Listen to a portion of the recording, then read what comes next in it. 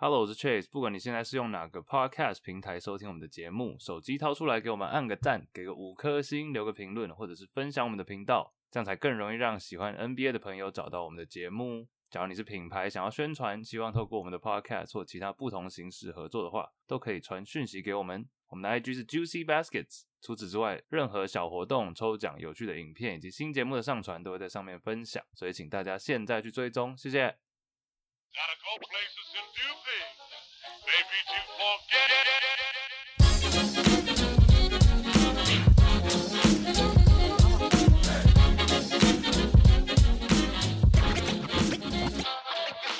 Good morning, everybody. It's Juicy Baskets. My name is Chase. 我们是一个 NBA 篮球 podcast， 每个礼拜回顾过去几天新闻头条以及 NBA 大小事。今天除了我以外，香港 Mark Gasol Andy，Hello， 还有万华 D-Rose Angus。Hello， 这礼拜来一个厉害的话题，我们期待这个游戏已经很久了，等一下来讲，这个叫做 Redraft 重新选秀。然后这礼拜的话，依然还是有奥兰多就是资格赛的一些话题，好像越来越多球星选择不打了。这礼拜是轮到 Andy 的冷知识，还有几则新闻以及听众留言，蛮多提问的，我们到时候下集来一一回答。首先这一集要先问一下 Andy， 花莲溯溪好玩吗？好玩。为什么会问这题啊？我看你去 IG 啊，溯溪玩的 happy， 你没有被冲走？溯溪很累，你们溯过溪吗？没有啊，讲一下。没有啊。他们说要溯溪，我以为是泛舟，我就很开心的答应了。也差太多了吧？等一下为什么 X 打？sorry， 故事还没开始就打。不好意思，你请继续。对，暂停 time out。上一集很多人说 Angus 是不是喝醉？没有，你们冷知识第一题是鬼打墙啊，一个嗑药是不是？一个喝醉。我回去听了之后发现，我真的是讲国王，然后后来一直讲太阳。那时候不是 Chase 讲国王，还被你骂。对，我说干，我不是讲国王啊，我是讲太阳。就我真的是讲国王，任性的阿公，蛮好笑的。回到溯溪了，好玩是好玩，但是大家可以去体验，但比当兵什么训都还累，而且我当海陆，从早上8点半走到下午5点半，什么感觉？要踩石头嘛，下山也是一样的山路，还有就是海路，只要踩石头会滑，对不对？走到后面我们所有人都不 care， 就是用跳，太累了，没办法再去那边这边一步一脚印，就是 risk it all， 就到最后你直接跳，就算摔倒就算了。对，我们那时候心里真的每个人都想说，就摔倒就算。所以这个好玩的点是，就是那些女生爬完就会觉得不太爽，因为感觉被骗去 exercise。我以为你要讲什么很劲爆的，被骗去。我有看到那个我有看到那个 Claire 啊，他好像一开始他一直抱怨，但后来好像也蛮 enjoy。我看他照片是都在笑了，而且你全身不是穿那个紧身衣吗？对，性感啊，就有点炸出，有那个包肉粽的感觉。北部粽，南部我是南部粽，偏油偏软。对。你看到那个你就知道他是很认真的一个行程，辛苦了。我是觉得蛮好玩的，因为很美，真的很美。然后离开都市这种邪恶的地方，户外走走，骑士都市啊。对。听说，而且你们不是还被警察弄吗？那是我们其中一位同学，他在开车的时候，他在停红线，然后他自己坐在车上，警察走过来，就一般红线在车上，警察会说，那你就离开，对不对？那警察走过来就直接说，就直接给他要开罚单。Yeah， 我是听那个 Claire 他们转达，他就说这个 James 他就停在红线上，然后警察就说来，我给你3分钟，你赶快开。但结果因为那个车好像是借来的，然后你知道有一种车是不是手刹车，不是拉的，是脚踩的那种，然后他就不知道，他在那边搞半天，然后路就被他刮那样，因为他脚刹车根本没拿起来。然后警察就说好开单，警察就说我看你就是不会开。对，蛮好笑的，只是不知道脚刹车。但我们就一直呛他不会开车。这个回来 NBA Today， 越来越多球员又被检测出 either 检测阳性，要不然就是决定不去打这个资格赛。Angus 你要不要帮我们 update 一下？就是之前我们有讲到说巫师队到底要不要打吧，结果 Bradley Beal 就做出了这个选择，就是不打。巫师没有 Beal 也没有 Wall， 所以就是也没有 Bertans， 感觉就是一个很菜的队去练经验的。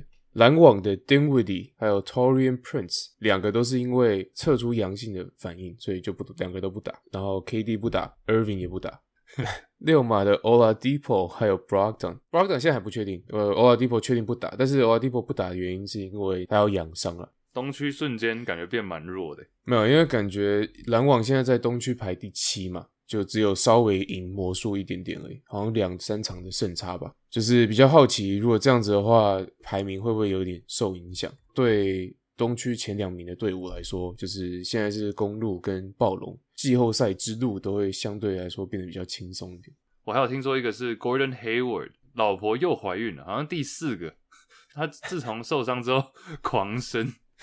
然后他就8月会请产假，但产假就要离开奥兰多，所以他到时候回去也是要隔离，应该也是14天。那 Mike Conley 也有类似的状况，好像这2位是我们可以观察一下，到时候他们离开这个奥兰多迪士尼，他再回去，那这样子会差多少？就是需要休哪几场？那该不会是重要场次等等？因为塞尔提克跟爵士都算是前半段的嘛。8月那时候季后赛嘛，他如果隔离14天，这样是1轮基本上。对啊，绝对在 bubble 里面搞不好打更快。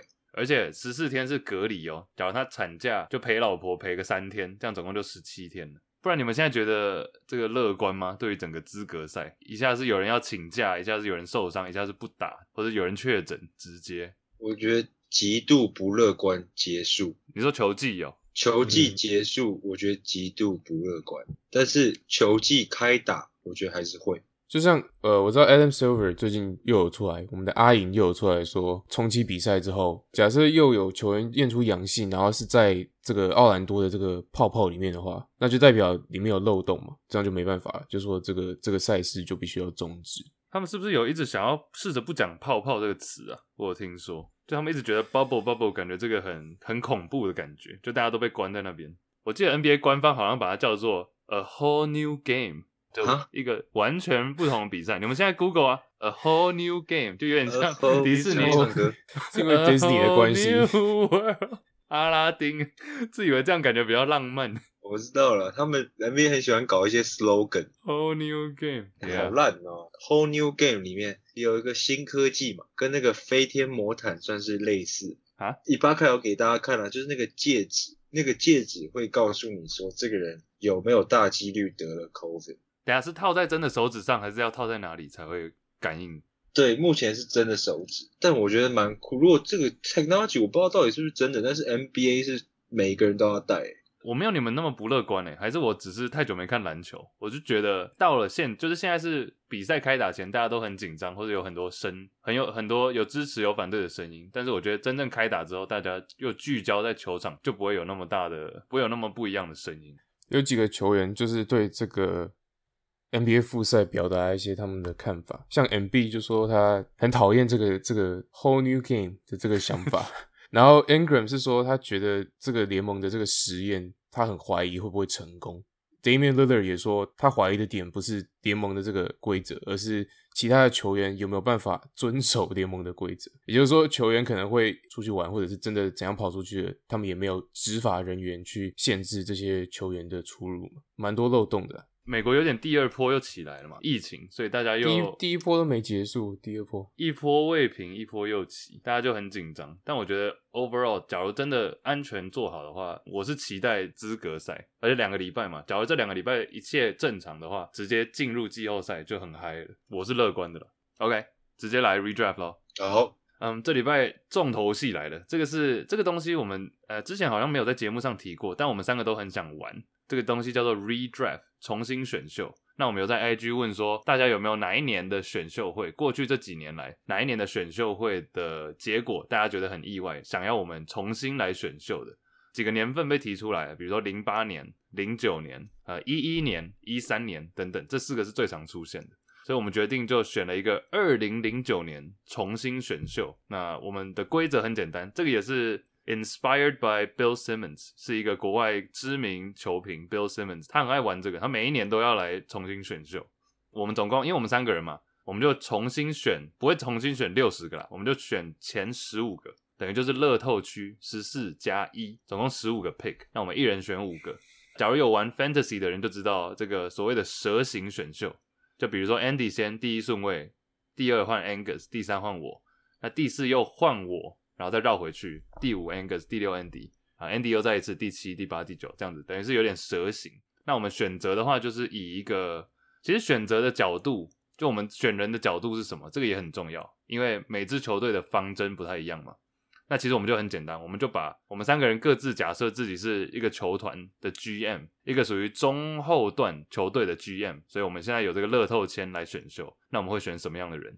我们现在等于是回去10年前的这个眼光去选嘛，哪些人原本太后面应该拉到前面，那前面的人可以拉到后面，等于就是一个重新选秀就对了，大家不要想太多。我们选秀跟位置没有太大的关系。No， 对，就是说我们选秀跟他这个球员打的场上的位置没有太大的关系，因为这个选秀对我们这些队伍来说，就是选最有天赋的球员这样子，或是你最看好，yeah。Angus 听说你准备了前60都准备起来，对。你是Angus 你在认真磨人，你要不要跟大家讲一下你每年 Fantasy 的准备？Fantasy 就是把 NBA 所有在打的球员列出来，然后从1到300这样子把他们排出来。为什么要排到300？请问你会不会太根本 draft 不 over 到？了？选秀才120几个，你排到300干嘛？然后 Andy 你是把09年，你不只排09，你是把排到一路排到19了，是不是？就对啊，感觉这个题目应该会蛮多回响，就先做好功课，超前部署10年。对，10集啊，10集呀。假如大家喜欢的话，我们以后多玩这个。我们自己是准备的蛮开心的。但我想讲很快一点。其实我原本想讲的是一开始讲到那种 redraft 这个，我会觉得很鸟，我就想说你干嘛去回去就重排他的 career？ 但是你自己去排的话，我会觉得蛮好玩的，因为会很多东西要想。虽然我们没有在考虑位置，没有在考虑那时候那个球队最需要的需求，只是在看这些人。但是尤其今年很多人很类似，我觉得09年这个，假如大家现在同时收听的话，手机可以掏出比如说维基百科或者是 Basketball Reference 看一下这一年的选秀原本的顺位是怎么样。选秀会落榜的人也可以关注一下。我有好，来 OK 来，那你谁要第一顺位？我自愿第3啊，我自愿后面一点。我觉得前3，因为我觉得其实今年的前3蛮明显，就那3位。好，那我开始。第一顺位的话，毋庸置疑，09年就是我们的咖喱哥。这个应该不用再太多怀疑吧，你也不用去看那个 list。Curry 在很多届、很多年选秀应该都会摆在第一顺位，他已经是3次的冠军得主，然后又是历史上最强的罚球线射手。The fuck？ 什么头衔呢？对啊，我知道，我故意的，就不用再多讲他的事情。稍微讲一下，稍微报一下 Steph Curry 数据好了。生涯其实15年、14年那时候变成全明星嘛，前几年受伤势的困扰。目前生涯来讲 23.5 分，然后 6.6 助攻， 4.5 篮板，43.5% 的生涯3分球命中率。然后他罚球 90.6 真的是历史以来最高，第一名。GOAT。没有啊，那也是我的第一顺位，就是 Steph Curry。We know， 我们知道。不重，改变 NBA 的男人，不用多讲。这位 GM 你的位置已经过了，赶快选。好，轮到我吗？是。好，第2顺位我就选这个也蛮明显的 ，James Harden，easy 啊，真的啊？好，没事，怀疑的做个效果，做个效果。对 ，James Harden 不多做解释啊，近3个球季得分都已经30几分了，也拿过 MVP 了，差一个冠军证明自己。James Harden， 有没有可能因为这是09年发生的嘛，这是其中一个状况，有没有可能那种平行时空或者平行世界里20个不一样的或者30个不一样的平行时空，有没有哪一个 scenario， 就是哪个状况下是 Harden 可能会表现的比 Steph Curry 更好的？有。Steph Curry 的脚踝如果真的烂掉的话，假如不是勇士的话，也可能也很难。或者勇士假如说当初选择留 Monte Ellis， 没有栽培 Steph Curry， 可能会完全不一样。或者是 Harden 留在 OKC 等等，就是各种不同的情况都有可能。我觉得假如说是在以前那个联盟的话，James Harden 有可能会更被重用在一支球队，因为他已经够被重用了。James Harden 是啊，但是我说 Steph Curry 假如在90年代搞不好真的是一个埋伏在底线射手。我有听到一个蛮贴切的形容是说 James Harden 像是一个，我们不是会说打球有分那种天花板很高跟地板很高吗？有些人是很有天分，就是地板很高嘛，然后有些人是潜力很强，就是天花板高。James Harden 对于一个球队来讲，是他可以把你的地板提高很多，就你原本是一个大烂队的话，他可以把你拉到季后赛，但 Steph Curry 是可以把你的天花板一直往上顶，就有他在的话，有他控球的话，这支球队的潜力很恐怖。在现代篮球，就你不知道他的极限在哪里。这两个，我觉得两者的一点差异啦。OK， 讲这么多，其实重点换我第3顺位。Nice。第3顺位的话，我选的也蛮简单的，有稍微想一下。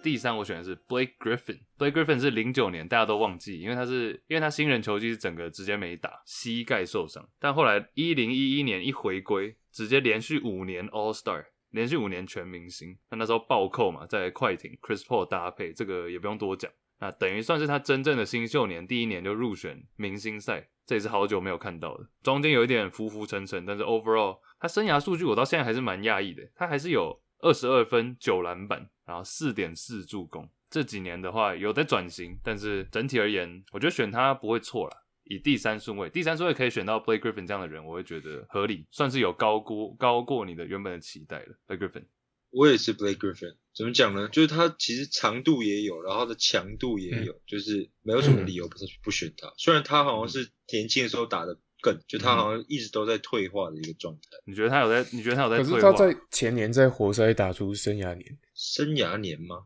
转型后的生涯年啊 Yeah， 你不觉得他是生涯年？你可以看他的 stats， 就是有分数最高啊，还有助攻。你要讲说生涯年可以，但是我觉得他新秀年还有24岁那年都打的我觉得火山没有特别到突出啊。你觉得跟底特律这个城市有没有关系啊？因为 LA 毕竟快艇时期还是有一点点的目光，而且那时候湖人爆烂啊。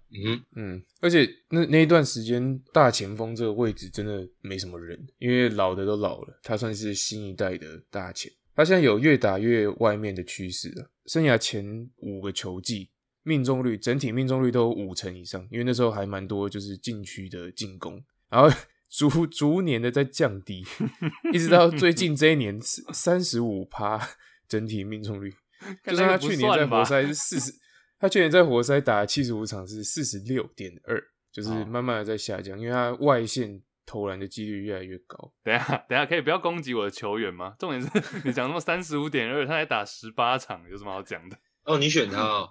I just said it。 我有在讲 fantasy。 What are you talking about？ No， 我有在讲 fantasy。你说现在这个选秀Andy 喝醉了 ，Andy 醉了这礼拜。我搞混了，我真的搞混了。我以为在讲 fantasy， 我想说你什么时候选他 ？But anyways， 好 ，OK。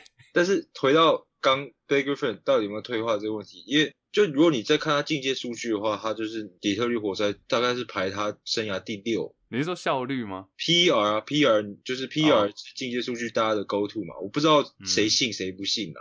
就是假如你要看这种进阶数据的话，还有 win share， 就是我其实不太懂。就 Blake Griffin， 我一直以来他就觉得他最近几年都很废。我觉得是偏见。Sure， 我都讲进阶数据，然后还是偏见也是 OK 。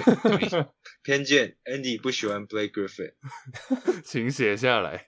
对 OK， 对啊，第3顺位 Blake Griffin， 第4还是我蛇形嘛。第4这个就有点 tricky 了，因为其实我觉得前3算是公认的，第4你可以往很多不同方向去。我觉得讲这个可能会被呛，但是第4顺位我选的是 Drew Holiday， 跟我一样，就我会选 Drew Holiday 啊。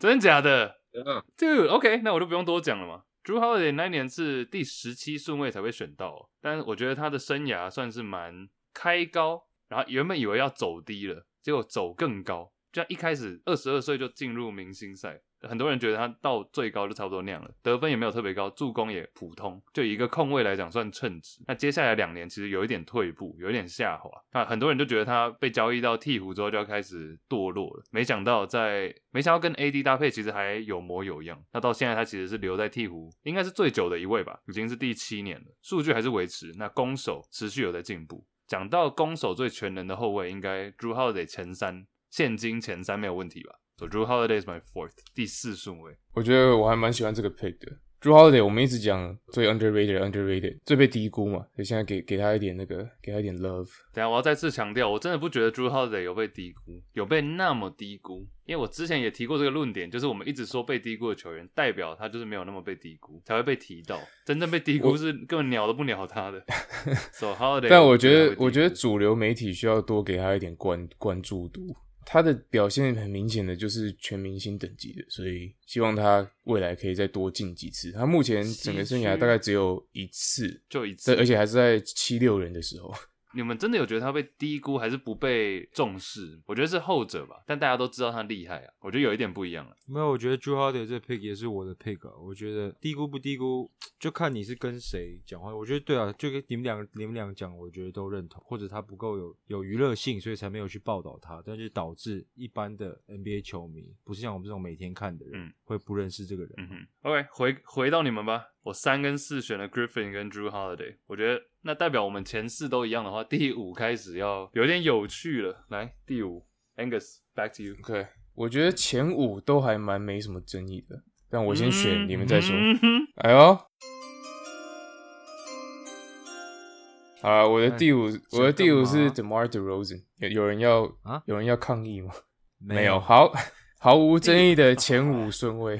我5是因为我5有2位并列，我还在选，但是其中一个是 DeRozan 没错，没关系 ，DeRozan 你先讲。DeRozan 就得分手嘛，中距离把握度很高，比较像2000年代初期的那种球星，所以大家才会说他打球有一点点 Kobe 的那种影子在。DeMar DeRozan 其实在这一届来说的话，我觉得排到前5是没有什么问题的。我觉得有些人可能会甚至选 DeRozan over Holiday， 就可能这2个顺位有一点点比较喜欢 DeRozan 的人会选 DeRozan， 但 DeRozan 其实就是一个纯得分手了，对我来说，然后没什么3分的能力，但是关键时刻把握度也蛮高的。我问一个问题就好，假如是现在，因为我们是讲2009，假如他是今年投入选秀 DeRozan 这个球员，他大学是场均14分 5.7 篮板35场全勤出赛，他命中率很高，他都是投中距离啦，但是命中率很高 56% 的2分球。那你觉得他现在去投身选秀的话，会在前5顺位被选到吗？等一下你说以他大学的成绩还是以他大学的数据啊？对啊，今年蛮弱的，应该是会吧？你说以2020 2021来讲 OK， 我记得 DeRozan 从 USC 出来的时候，那时候声望就蛮高的。他不是那种默默的，然后第9名选到。其实这很吃那一届的其他人。还有就是其实 March Madness 打得好，你就会不管怎么样，你都会被 burst 上去。其实 DeRozan 年轻的时候，他的体能也很好，现在其实体能也不差了，但他之前不是有参加过灌篮比赛吗？ OK， 所以前5名目前来讲 Curry、Harden、Griffin、Drew Holiday、DeRozan， 现在第6总要有一点好玩了吧？总要有一点悬念了吧？该我了嘛？我有3个人选是一直这个第6我都可以。那你但是我还是很清楚的摆了，就这3个人。但是你们就是它是一个 tier， 但是我还是摆了6、7、8。那我第6了就是 Jeff Teague。Dude, no way， 又一样，跟我一样。No way， 跟你一样。 No way, Jose， 怎么可能？对 ，Jeff Teague。Oh no。好，因为与其跟我另外几个人选，有几个人我先不讲名字，但是大家想象是锋线，但是变成角色球员，明显的第2或第3，应该是第3或第4的进攻点，就是 3&D 球员。但是我们现在讲的是，假如我是一个 mid to bottom tier 的中段班到后段班的球队，在选一个人的话，我会想要选到一个可以带领我的全明星嘛。虽然我们知道他们的生涯是怎么样子，但是我这样子分的话，还有几个其他都是比较助攻比较多，但 Jeff Teague 我觉得他至少有一点得分能力，然后球放在他手中，不一定会应该不会打到总冠军赛，但是会是一个还不错的先发控卫，也有入选过1次明星赛嘛。虽然这样讲跟其他人比好像很弱，但是每年的他的命中率很高，然后呢生涯也有 12.6 分 5.8 助攻的表现，然后一个控球后卫可以有个4×4×5的命中率，然后3分球也还行，然后整体数据都还不错，防守也还行，我觉得是还可以的选择啦。OK， 我先讲嘛，我觉得 Jeff Teague OK， 我有排 Jeff Teague， 但是绝对不可能在前6，因为 Jeff Teague 你说他那一年进明星赛，他那一年是因为老鹰真的打得很猛，老鹰进了4个，连 Kyle Korver场均那一年他场均12分，虽然说3分球命中率很高，但还是因为战绩够好，老鹰才4个人进明星赛。回到 Teague 的话，其实我蛮喜欢他，我也有选过他，我记得2次吧 Fantasy 在我的队上。在我眼中他从来没有任何一年，即便是明星赛那一年，没有任何一年可以在联盟排到前5或前6的控球后卫，就你绝对可以抓出当年5个6个比他好的后卫或者控球后卫。所以我觉得这个人，你说他领导能力绝对是有的，但是没有到那么强吧。所以以一个中后段球队的 GM 的话，我不见得会选这样的球员，我还不如选一个 DeRozan。所以我那时候有说我2位的话，我说第5名我原本有2位，但是 Teague 根本还没到 ，Teague 大概在我的第9、第10那里，这是我个人看法。对，我的第6刚好也是排 Jeff Teague。我觉得我想要你刚刚有没有提？好像没有提到 Jeff Teague 的助攻数。我 Fantasy 也是今年有他，但是他其实真的就是一个助攻机器，他真的是很稳定的可以输出7到8个助攻，这个已经很接近联盟的前10的助攻数。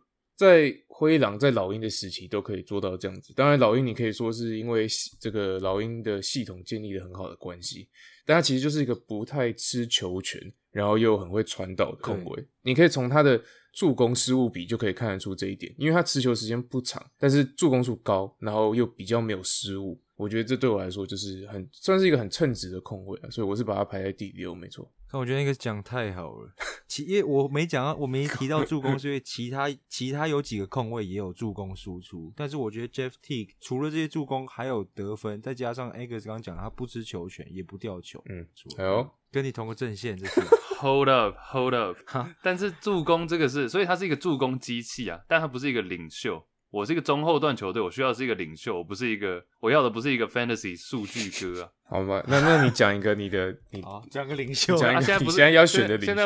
现在又不是我选秀，我是第9顺位才轮到我。哪有人的反驳是这样？那你来选啊，那你来选。不是啊，Angus 意思是说，你看其他的名字也没有领袖就是你在已经选到第6了，这个就很难再选到你要讲的领袖了。OK， 我有，但是现在不是我的时候。好，第7回到谁？又是我 ，Damn Snake 啊！哦， shit， 所以第七还是你 Andy。好，第7该我咯。我要舍弃我的爱将。第7我要选 Rubio。喂，他不是你的爱将吗？不是，我有另外一个爱将，但是我要选 Rubio。以一个整体生涯来讲的话，西班牙金童虽然一开始 hype 很高，然后没有达到他的 hype， 但是他整体来讲，讲到助攻机器，他绝对毋庸置疑吧，超节又爆多，然后又感觉就是只要在一个很多进攻点的地方，他很容易找到所有人出手的机会。我觉得他没有什么好挑剔的啊，就是只有他的投篮，他投篮比较有问题而已。所以我在这种状况我会选 Rubio。OK，Rubio 跟 Jeff Teague 谁的领袖，谁的领导能力强一点？就 Rubio 会讲英文吗？等一下。Oh my god！ 我的名单还有其他国际球员，不要这样。对啊，在我眼中 ，Rubio 就会是一个比 Teague 还要好的领袖啊 ，leader。你看他加入到太阳之后差多少，加入到爵士之后差多少。我们今年开季不是才在讲他 ，Rubio 那时候就排在我的 DeRozan 的旁边然后 Rubio 当年是蛮离奇，就是第5顺位被选到嘛，但是大家不太知道这个人到底强不强。灰狼那时候真的很扯啊，灰狼第5顺位选他，第6选了那个嘛 Johnny Flynn， 然后第7才是 Steph Curry， 所以灰狼等于跳过2个控位，没有选到 Curry。Rubio OK 啦，第7来讲的话 OK。Angus comment？Angus， 我 Rubio 没有排第7，我排在大概第9的位置。But 可接受 ，Rubio 会到第9哦。我反而是觉得他当初进来的时候，大家把他捧得很高，因为大家说什么西班牙金童，然后在欧洲联赛打得很好嘛。但是进来之后就觉得好像有点跟不上 NBA 的强度，然后他的投篮一直不是很稳定嘛。但虽然他的助攻是真的是真货了，而且我记得他第1年的前2年的时候会传一些很华丽的传球，然后常常出现在 NBA highlight 那种 between the legs 啊，还是什么背后传球之类的。他后面好像就比较减少这种华丽传球的比例，对，但是相对来说他的失误就比刚刚提到的 Teague 还要再更高一点，然后得分跟投篮能力也没有 Teague 那么好。但他的讲一下，他的防守很好啦，就 Rubio 的防守其实蛮被低估的，就大家想到 Rubio 就不会特别提到他的防守，但他在灰狼的时候防守是真的蛮好的。然后 Curry 跟 Rubio 对位的时候，这个我记得特别清楚，就是 Curry 都会打得不太好，因为 Rubio 守的真的是还蛮不错。我原本是要说失误多、华丽，堪称是 NBA 的 Derek Jeter。好，下一个。第8顺位又换 Angus，yes， 这也就有点，我觉得这个蛮，我讲出来就有很多争议，但是准备要呛你了，你赶快讲啊！好了，怕什么？来咯，来 ，Tyreke Evans。What？ No Tyreek Evans。OK， 你是不是好认真？你是不是 Evans 只是因为他是新人王就选他？ No， 没有，不是这样，对啊，我们在太浅了。讨论 Blake Griffin 一直下滑，Tyreek Evans 是最典型的例子吧？昙花一现 No， 直接跌落谷底。对，你都无视他17-18年在 Memphis 打得很好的这一点。无视。我的想法是这样，我觉得就算完全不改他的生涯曲线，那至少我选进 Tyreek Evans 这个球员，在我选进来之后，他至少前6个球季对我来说都会是有很大的贡献。我的想法是这样。那我们你刚刚提到说，如果不是，我觉得如果他不是被国王而选到，不是国王，然后国王没有硬逼他去练双能位，硬要让他打控卫，或者是硬要把他，后来是谁又把他拉到小前去，反正他的定位一直很尴尬。对，他的定位一直很尴尬 OK， 但是他其实就是个得分后卫，然后你就是应该要这样去养他，我觉得才是正确的。除了新人王那一点之外，大家都知道他的上篮很华丽嘛，他的切入，我刚刚提到他17-18年在灰熊的时候又练出了3分，将近40%的命中率，所以我觉得其实这只是2个球季前的事情，所以对我来说，我觉得他还是有那个实力在，尽管是到现在这个球季为止 OK， 因为他其实也不到30嘛，他还是刚30岁，我觉得在第8这个顺位选他不会太过分。对啊，他算是像你刚讲小前锋是到鹈鹕那一年嘛，那一年真的超诡异的，他打到小前锋去，就一路被往下推，从1号被推到2号，被推到3号，得分不高，生涯最低的时候，结果但还是硬要送助攻，然后送了5个助攻，场均就自己不知道自己在干嘛。他算是有在适应啊，有 adjust 有适应，但是我觉得他是蛮不公平的，是说他的 situation 他的状况，就是他的球队的状况，从国王到鹈鹕，后来被送到曼菲斯，虽然你看得分很多，但其实就是因为球队那时候战绩不好，就让他随便打，他也是板凳出发，其实状况都不是很好，或是没有遇到适合的教练啊。而且我觉得其实 Tyreek Evans 如果早生个10年，我觉得他的生涯会蛮好的，因为我觉得他是上个世代的产物，就他是一个锋线，不太会投篮，但是切入还有能力很强，得分能力有手段，然后又会组织，就会传球的那种。就现在会把它变成说，定位很模糊，但如果早10年的话，就变成说，你是我们的当家主力。Maybe yeah， 其实不会到现在回过头来想，其实没有到第8顺位选到 Tyreek Evans。Yeah, sure。第9，我觉得这是第9，其实我是在帮自己找一个台阶，因为第9，我觉得我的选择算是蛮特别的。现在听众听到，大概一半会支持我，然后一半会觉得我在耍白痴。我不知道你们2位是哪一个，但是我的第9顺位 Ty Lawson。Dude， 对，that's my guy。Andy 在我这边耶。我刚讲的 my guy 就是 Ty Lawson。Ty Lawson 就 my boy。My boy。Ty Lawson your boy？Angus 觉得嘞？普普。Oh no。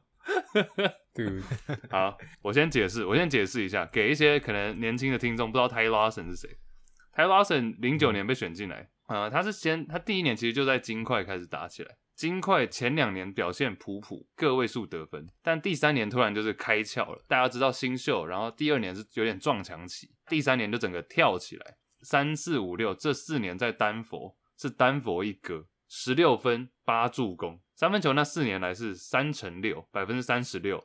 那重点是那时候他的呼声，因为丹佛那时候也是烂队嘛，金块那时候烂队，那个时候疑似要把他捧到是西区前3控卫的等级。Ty Lawson 其实一直都很有机会，几乎是20-10。我记得他那时候球季中常常会突然就拉一波，就一连续的20-10、20-10、20-10，然后就要被送进明星赛的时候，就被交易到火箭了。那到火箭直接瞬间场均怒砍 5.8 分，然后3助攻，就不知道为什么被送到火箭就整个烂掉。15、16年。17年他去国王，那是他生涯最后一个赛季，然后就拜拜结束。Ty Lawson， 所以就是很惨的一个生涯，突然跳起来，正要起飞的时候被送到火箭，然后从此隔年就没有再打了。有一点像那个刚提到的 Tyreek Evans， 教练团啊或者球队的走向都不适合他，要不然其实是蛮有机会、蛮有空间的。他也是29岁退休。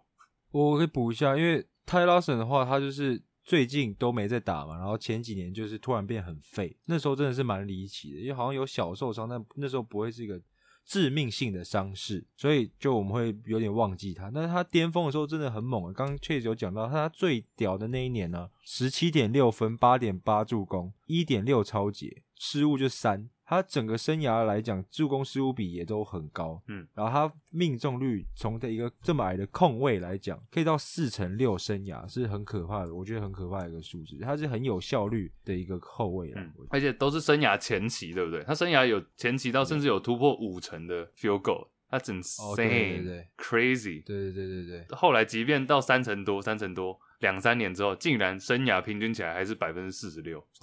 希望他现在过得还好。他是不是在 CBA 打球 ？Yeah， 前几季好像有哦，哇，这季我有印象不知道。对，他16年对他还被 arrest， 忘记了被逮捕吗？对，被 DUI 酒驾，就他一直好像有这个酗酒的问题。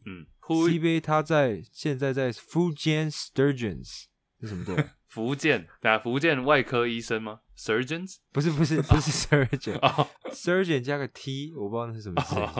Sergeant？ 不是 Sturgeon， 就真的是 Surgeon 加个 T。STURGEONS。寻姓寻，傻小啊，不重要。这个鱼。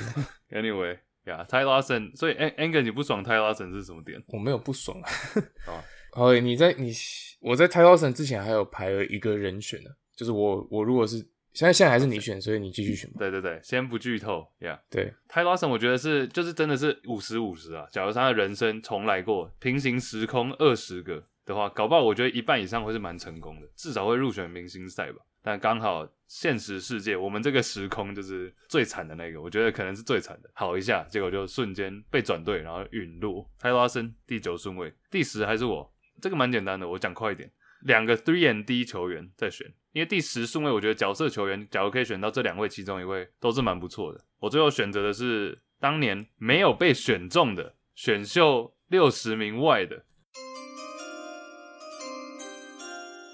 Wesley Matthews。 其实我也讲过了嘛， 3&D 会投3分会防守，那Fantasy 来讲的话，数据来讲的话，他是一个我很喜欢用的球员。就假如说你得分需要一点，就可以补他；差几颗3分球，也可以补他；或者防守需要几个抄截，也可以补他。我觉得 Wesley Matthews 还不错。那现实世界他当然也是很厉害，作为一个第3或第4得分点都是很称职。Wesley Matthews 以一个选秀会落榜的第10。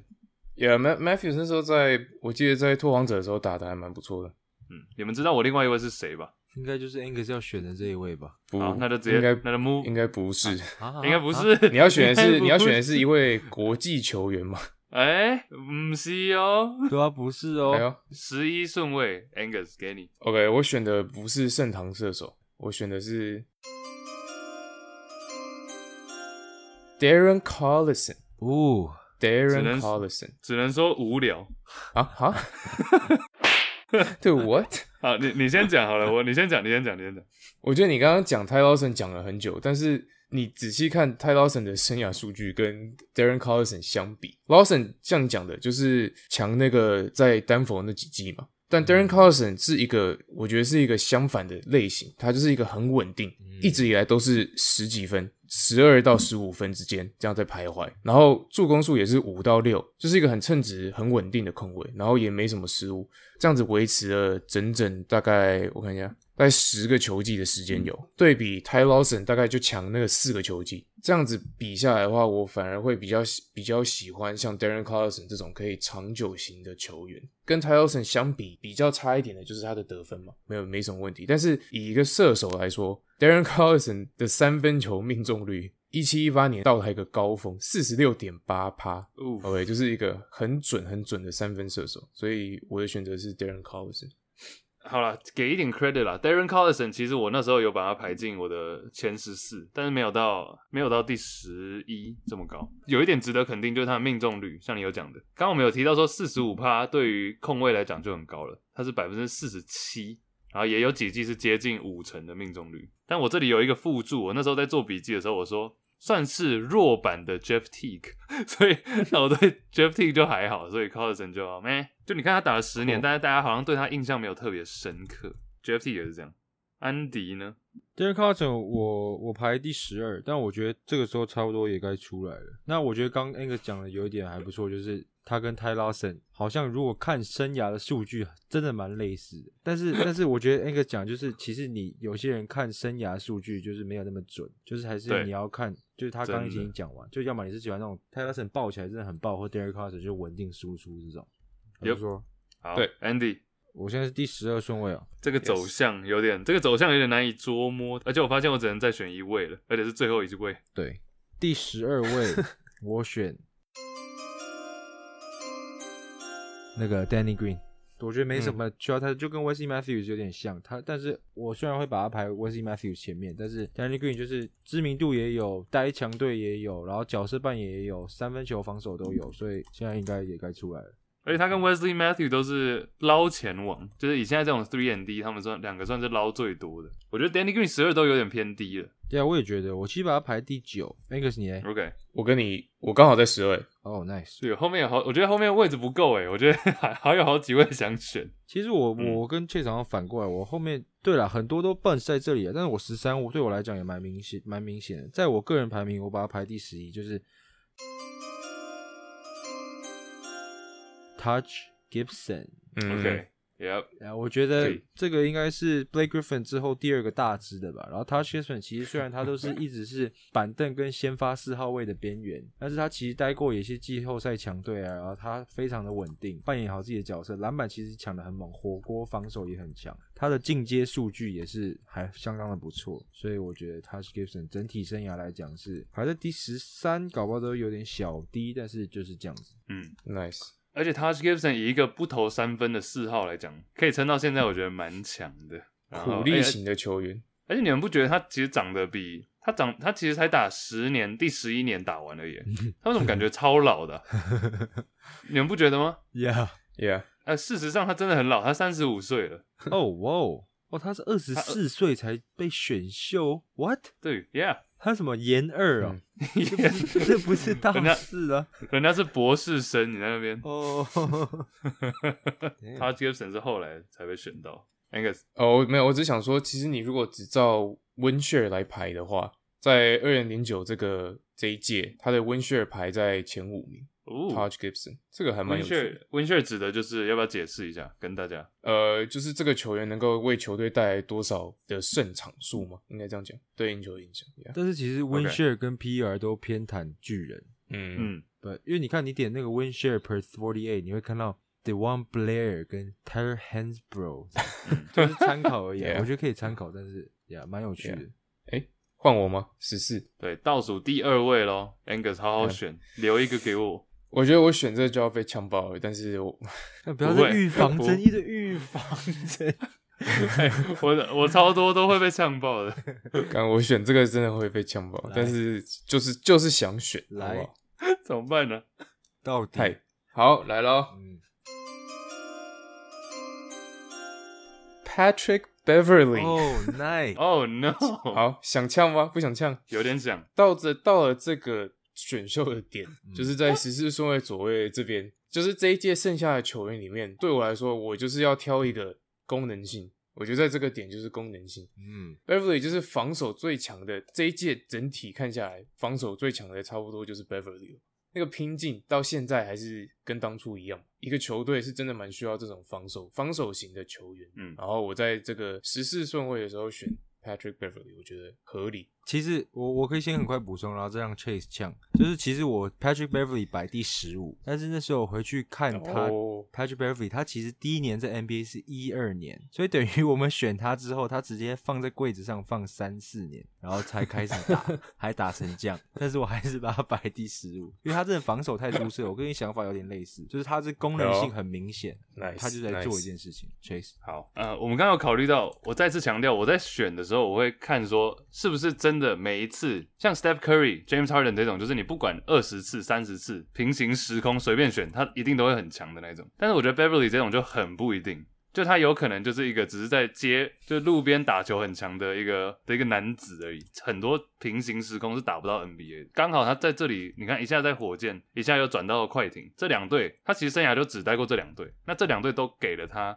可以有的、可以发挥的一个位置，所以他才可以这么多的得到认可。Beverly 我觉得他并不是一个特别强的篮球员，堂 NBA 选秀会乐透区，我要的是一个可以成为一个领袖，或是至少功能很明确。对 Beverly 功能防守很明确没有错，但他的防守也是那种死缠烂打型的，不是像说你知道 Kawhi Leonard、Scottie Pippen 这种是头脑很清楚，知道要在哪里做什么事情的这种，我觉得有一点点不一样啦。但是我还是很佩服 Beverly 在在现在的 NBA 找到自己的位置，我也会把他选进来啊。假如我是一个 GM 的话，但可能会到第二轮，我自己觉得可能要到第二轮才会选到这样的人。就第一轮后半或第二轮，第一轮后半、第二轮捡到，这样是爽到这样。你的意思是说，现在2009这些 draft 里面的球员，在 Beverly 之前还会再排个30个人？你说第二轮选到他吗？所以总共有30个比他强的。对啊，我14选他嘛，代表我觉得他排在14啊，在这个 draft class 啊。对，你说你第二轮选他，代表他在30个人之后才会选到他。我觉得 Beverly 在现在我们这个世界里面被选到是刚好，他在其他的世界可能没有到这么前面。好，其实我懂你这个平行宇宙的讲法，但是我现在就在这个世界。不是啊，我们是在讲2009的这些球员嘛？你对啊，我现在的压力是在于我是第15个顺位，这是我们最后一个顺位，但我有好多人我都会想选，那这些人我都会排在 Patrick Beverly 前面。好，你懂我意思吗？可以，我同意他是一个在自己的位置发挥的很出色的篮球员，但他是不是一个很技巧很好的篮球员，我不这么认为。我觉得他是靠拼劲在防的，还有他的一些比较脏的动作或者垃圾化等等，这都是比赛的一部分，没有错。但我个人排，我不会把 Beverly 排在前14乐透区 ，That's just me。可你刚刚说你第二轮才会选到他，我就觉得这种球员在第二轮选到，我就会觉得很开心的。Yeah， 我懂你意思啊。但是2009这些球员，现在我们知道的排出来的话，你不用管他是哪一种球员，他整体的功能性的话，我觉得他在这里就其他后面的人都没有他的贡献程度。我也是这个意思。我意思就是说你如果第二轮选他的话，代表你前面还要排30个比他强的球员。And then you're telling me， 我也不知道，像什么 Wayne Ellington， 我现在有几就要排在 Beverly 前面。我现在跟大家讲一下，因为假如说你现在没有把手机掏出来看09年选秀顺位的话，你会不知道剩下有哪些球员，所以我大概讲一下，这些我都第15顺位没有要选，因为我有一位要摆在他们前面，所以我先讲，他们有点算是 honorable mentions， 就是我没有要选的球员。Aaron Baines，OK， 中锋嘛，大只，做好自己的事情，你也可以说他是常人版的 Patrick Beverly 啊。Wayne Ellington shooter， 一个射手嘛，当年是28顺位被选到，他的昵称是金手臂男人 The Man with the Golden Arm Wayne Ellington。 Patty Mills 选秀那时候是第55顺位被选到，但他也在自己的位置上把自己该做的事情做得很好。Joe Ingles 当年是选秀会落榜，我第15也没有要选他，但我觉得他也是有领袖的这种气质，但是球技上我觉得他就是把投篮然后防守做好这样的人，这些我都没有要选，还有很多我可以继续讲。James Johnson 打架很强，你的意思这些球员你都排在 Patrick Beverly 之上？对。Damn， OK， What？ 还有 Brandon Jennings，Brandon Jennings， dude， 我很好奇为什么我们到现在还没有讲到 Brandon Jennings， 他也不是我第15顺位啦，我只是好奇说为什么我们3个有这个共识，就是没有选他，生涯太短了，而且他名气明显大于他也是这种，如果你在很多平行世界，他不一定会表现像他在这个世界已经表现没有很好了。他生涯命中率3成87耶。对啊，我觉得 OK， 我如果要建队的话，我最不想要的就是 Brandon Jennings 这种球员。公路给了他能够有的所有的出手机会，然后他的效率这么差，然后才得不到20分，所以我如果要建队的话，首先我要给他这么多球权，我有办法吗？然后我给他这么多球权之后，他还打得这么烂。True， 讲到这边，我还有几个名字可以继续讲，但是我好奇的是，你们知不知道我第15顺位要选谁？我这个会跌破眼镜。Ready？ 准备好要呛爆了。我要选的这个人根本没有打过 NBA 啊。第15顺位 Sergio Llull。 Do you guys know who that is? No. Yeah. No? 但是Angus 知道。他是西班牙的国家队的主力控卫啊。他叫 Llull 哦。对，他叫 Llull。Oh damn. Double L 在 Spanish 是发 Y 的音。LLULL。但是 YUY Llull。Llull。Sergio Llull 跟大家讲一下。他决定不打 NBA， 当年是第2轮 overall 第34顺位被选到，也是被金块选走，但他后来从来一步都没有踏进 NBA 过，他就选择继续待在他的 Euro League， 就是欧洲联盟。他生涯其实也就待过2队，都是在西班牙，最让人家知道是在皇家马德里，就是 Luka Doncic 之前那队，从07年待到现在。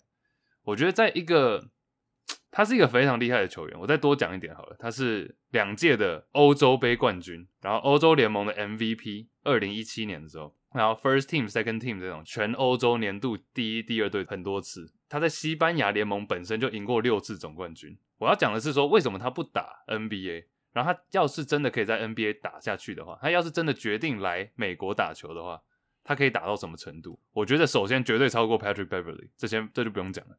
他打球，我不知道你们熟不熟悉他的风格。他打球就是华丽，比 Rubio 再更华丽一点，但是投篮比 Rubio 好的这种后卫。这一点的话，我觉得他有领导。你要说领导，他在同一支球队待了很久，有忠诚度，有领导能力，实力又好，得分、助攻、篮板什么都会，命中率也稳定，还可以赢到这个联盟整个联盟的 MVP。他只是他唯一的选择，今天就差在他没有打 NBA 而已。他要是打到 NBA， 绝对我觉得前15顺位绝对要选这个人 Sergio Llull。对，那其他人我觉得我好都 OK， 但是我讲最近几次拿 EuroLeague MVP 有像什么 Nikola Mirotic 这种人，但是我觉得这样子这个比较的话，可以讲一辈子，但是我们也找不出一个答案。我觉得他有可能至少可以在 Rubio 这个等级，而且我那时候会知道这个人是因为跟 Angus 打 2K 的时候看到他的名字，然后看了几场比赛，我觉得他真的是有一套 Sergio。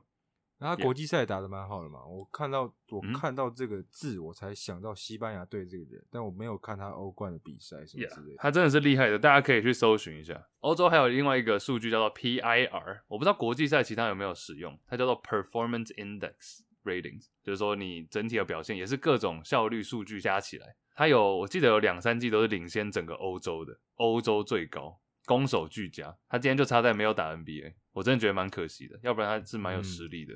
Yep， 我讲一个好了，我不知道你们熟不熟悉这个人，可能不太熟。他是叫 Pablo Prigioni， 听过啊，Pablo。Okay. 之前在纽约嘛，对不对？对，有打过尼克打过一段时间。OK， 我做一个比较好不好？你们知道他在纽约的数据吗？怎样？差不多3分2个助攻吧，场均。差不多。OK 哦，了解哦。然后我现在回头看他在那个EuroLeague 时候的成绩，哎呦，跟 Sergio Llull 相比，竟然差不多，差多了，好不好？我认差多了 ，OK， 没有 OK。我跟你讲，他的 我跟你讲，他的生涯年大概12分6助攻，Sergio Llull 助攻数从来没有超过6，最高的一年是 5.9， Oh my god， 得分最高的是16分，所以 OK。Llull 大概比 Pablo Prigioni 最强的时候多得4分场均在 EuroLeague， 但他的助攻还没有这个 Pablo Prigioni 这么多。转换到 NBA 的数据，3分2助攻。好，两件事情，这是 Pablo Prigioni 嘛？那我不知道 Llull 他，因为你现在讲的都是一个假设性嘛，他到底到这个 NBA 能够打得多好？但是两件事，但是我觉得我这样已经讲得很明白了吧，就是不好说了。没有2件事啊， okay 2件事你讲的是他 EuroLeague Prigioni 他是生涯年轻的时候生涯等于是到他的巅峰都是在欧洲嘛，然后后来转到尼克，像你讲的3分2助攻，欧洲最好的时候也就打到差不多 7.3 分。你说他得分最高，他得分最高有13分吧？你讲的是 PIR 还是得分？哦对 sorry PIR。OK， Angus 首先数据就讲错了。没有 OK， 但他的 PIR 跟 Llull 的你看，你可以相比嘛 ？OK， 他 PIR 生涯年最高是 12.8， 你讲的 PIR， 对，那 Sergio Llull 大概整个 career 下来是 10.9。好，我现在3件事情要讲。第一，他年轻的时候在欧洲打，对不对？你刚刚讲的那些奖项都不是所谓的 MVP， 你讲的都是团队奖项，从来他没有任何一季得分超过8分的。OK， 这是 Prigioni 哦。然后他生涯前期年轻的时候在欧洲打，到美国 NBA 打，还是打得分3分，变化没有很大啊。Llull 的话，他是整个生涯很平均的发挥，他不是大起大落，然后一直都有在以一个控卫来讲，角色扮演的很称职啊，10几分，然后助攻也有一定的水准，命中率又稳定，球队领袖，而且他是拿 MVP 这种奖项。你这样讲，你光说赢总冠军什么，那你也可以说 Danny Green 啊 ，Danny Green 也是总冠军，但他没有个人奖项啊。你的 Prigioni 比喻是类似这一类的。好，我觉得一个公正的第三方，我有2点。第一点是这一段太长了，第二点真的太长，对，第二点是对啊，OK 啦。我觉得 Llull 这就是一个 NBA 的，如果以后要做 What If 也可以讲他们嘛。还有其他球员在其他陆地或其他时区没有进 NBA 打的一个球员。对啊，我觉得有一种球员是很难 fail 啦。我再讲最后一点就好。有一种球员是很难失败，我觉得 Uwe 是属于那一种的。那他是在决定自己要不去美国，留在欧洲打。我觉得这个选择也许对他来讲也是对的，但他到 NBA 应该是也可以 translate， 应该也是可以转换。OK， 好，这一段真的录太久了，以后还是以后选前9名就好了，不要搞到15。好，至少我们3个玩得很开心啊，不知道大家听的怎么样？大家听众还在吗？听众听到 Uwe 可能就已经转掉了。还好我把它压在 Who the hell is this？ 还要把它压在第15顺位。好啦，冷知识玩一下，走起 Andy。好。